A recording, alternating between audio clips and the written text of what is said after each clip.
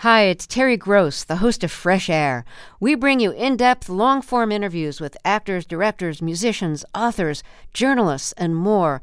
Listen to our Peabody Award-winning Fresh Air podcast from WHYY and NPR.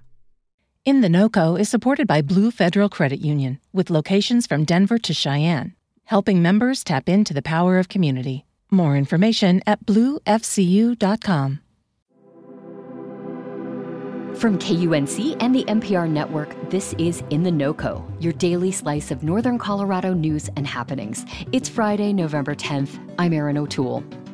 There is so much going on behind the scenes when you sit down at a restaurant. In the back of the house, cooks are rushing to prep, cook, and plate your food. Dishwashers are trying to keep pace with those cooks and with hungry diners. Meanwhile, in the front of the house, the servers are sweating too. They're deciphering complex requests, running through mazes of tables, chairs, and people, all to deliver your food without a hitch. It's a lot of work, all while the clock is ticking. And finding people to do this work has gotten tough. Beyond the usual frenzied nature of the job, the long hours, the physical demands, inflation is hitting the industry hard. In the month of August, Colorado saw the highest restaurant inflation in the country, 24% compared with 9%, which was the national average. 9% is still incredibly high. We're quite a factor higher than that. That's Laura Shunk, president of the nonprofit Colorado Restaurant Foundation. She says inflation is stressing almost every aspect of the restaurant business. We're definitely seeing it in restaurant bottom lines. We're seeing it on menu prices. If you've noticed that menu prices are going up, it's because every cost in the restaurant is going up. And I think one of the phenomenons we're seeing right now is just because a restaurant's busy doesn't mean it's a healthy business right now. We're in a moment of instability, still trying to find equilibrium after the pandemic. And one key aspect of Shunk's work is helping restaurateurs find solutions to these challenges. First of all, this is a huge industry. Pre-pandemic and even now, it's been about 10% of the state labor force. So you're talking about an industry that obviously was massively impacted during the pandemic that had, and in turn, had a huge impact on our labor force across the state. Pre-pandemic, we were seeing some of the same kinds of issues that we are seeing now. We had a bit of a hiring crisis. It was mostly in the back of the house, related to sort of disparities between wages in the front and back of the house. Now we're seeing hiring and retention crunch. So we had a lot of people in the pandemic leave the industry and they haven't come back, which means we've got operators who are trying to develop talent as quickly as possible to get them into leadership positions in the restaurant. The positive side of that is that there's really never been a better time to have a job in a restaurant. The pay is higher than it's been in memory, honestly. And benefits have increased dramatically.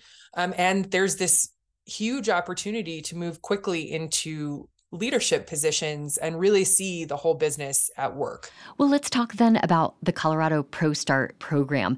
This is a program affiliated with the Colorado Restaurant Foundation that aims to sort of bridge this gap between an industry that needs talented people and students who want a career in food or hospitality, but who perhaps don't have the means or the knowledge to get there. Yeah, so the Colorado Restaurant Foundation, I think from a 10,000-foot view, we exist to help employees in this industry advance and thrive. And we help folks get into the industry, and then we help them advance once they're in the industry. So we are really helping operators right now both find talent and then also have the tools they need to quickly move people up the ranks, because that's really what they're telling us they need right now. One of the programs that does that is the Colorado ProStart program. We've been doing Colorado ProStart for more than 20 years. This is not new to the pandemic, or it didn't come out of the pandemic, but it is particularly relevant, I think, right now. ProStart is a culinary career exploration program. It is a heavy cooking program in high schools, but it's not just cooking. These students are actually really learning the ins and outs of the restaurant industry as well. They're learning how to run a business, how to do everything from marketing to costing to supply chain to sourcing, kind of pulling that all together in a pretty rigorous curriculum so that when they graduate, they're really ready to enter the restaurant industry, typically even at slightly elevated levels from just kind of entry level. I've never had a job getting in and starting cooking. So how does ProStart differ from going through, say, a traditional culinary school in terms of the outcome? ProStart and culinary school, it's kindred spirits, if you will.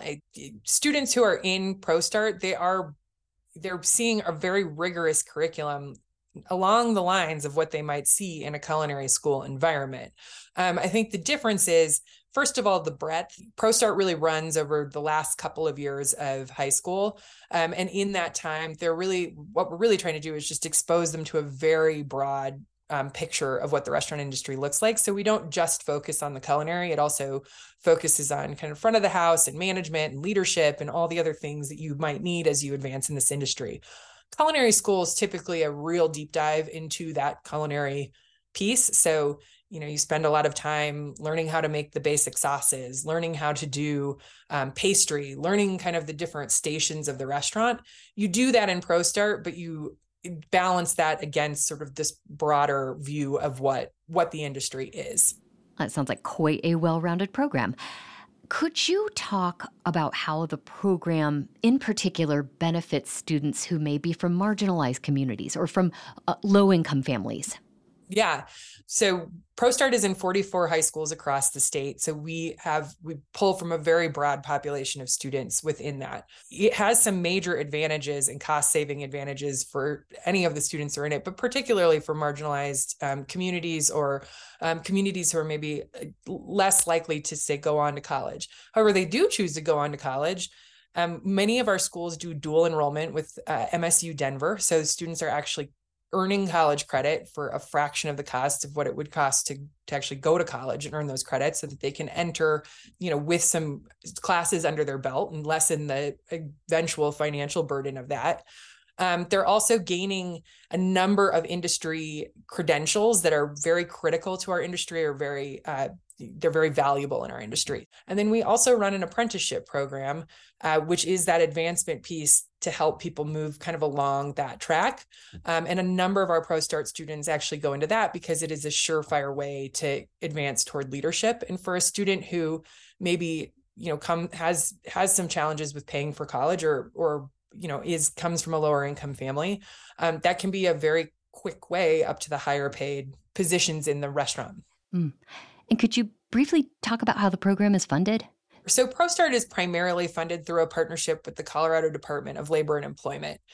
We have really built a very symbiotic relationship, but the Colorado Restaurant Foundation's role in ProStart, we're not in the classrooms teaching it. There are teachers that do that. We are really trying to bring the industry into the classroom and give students the opportunity to kind of have these aha moments with hospitality.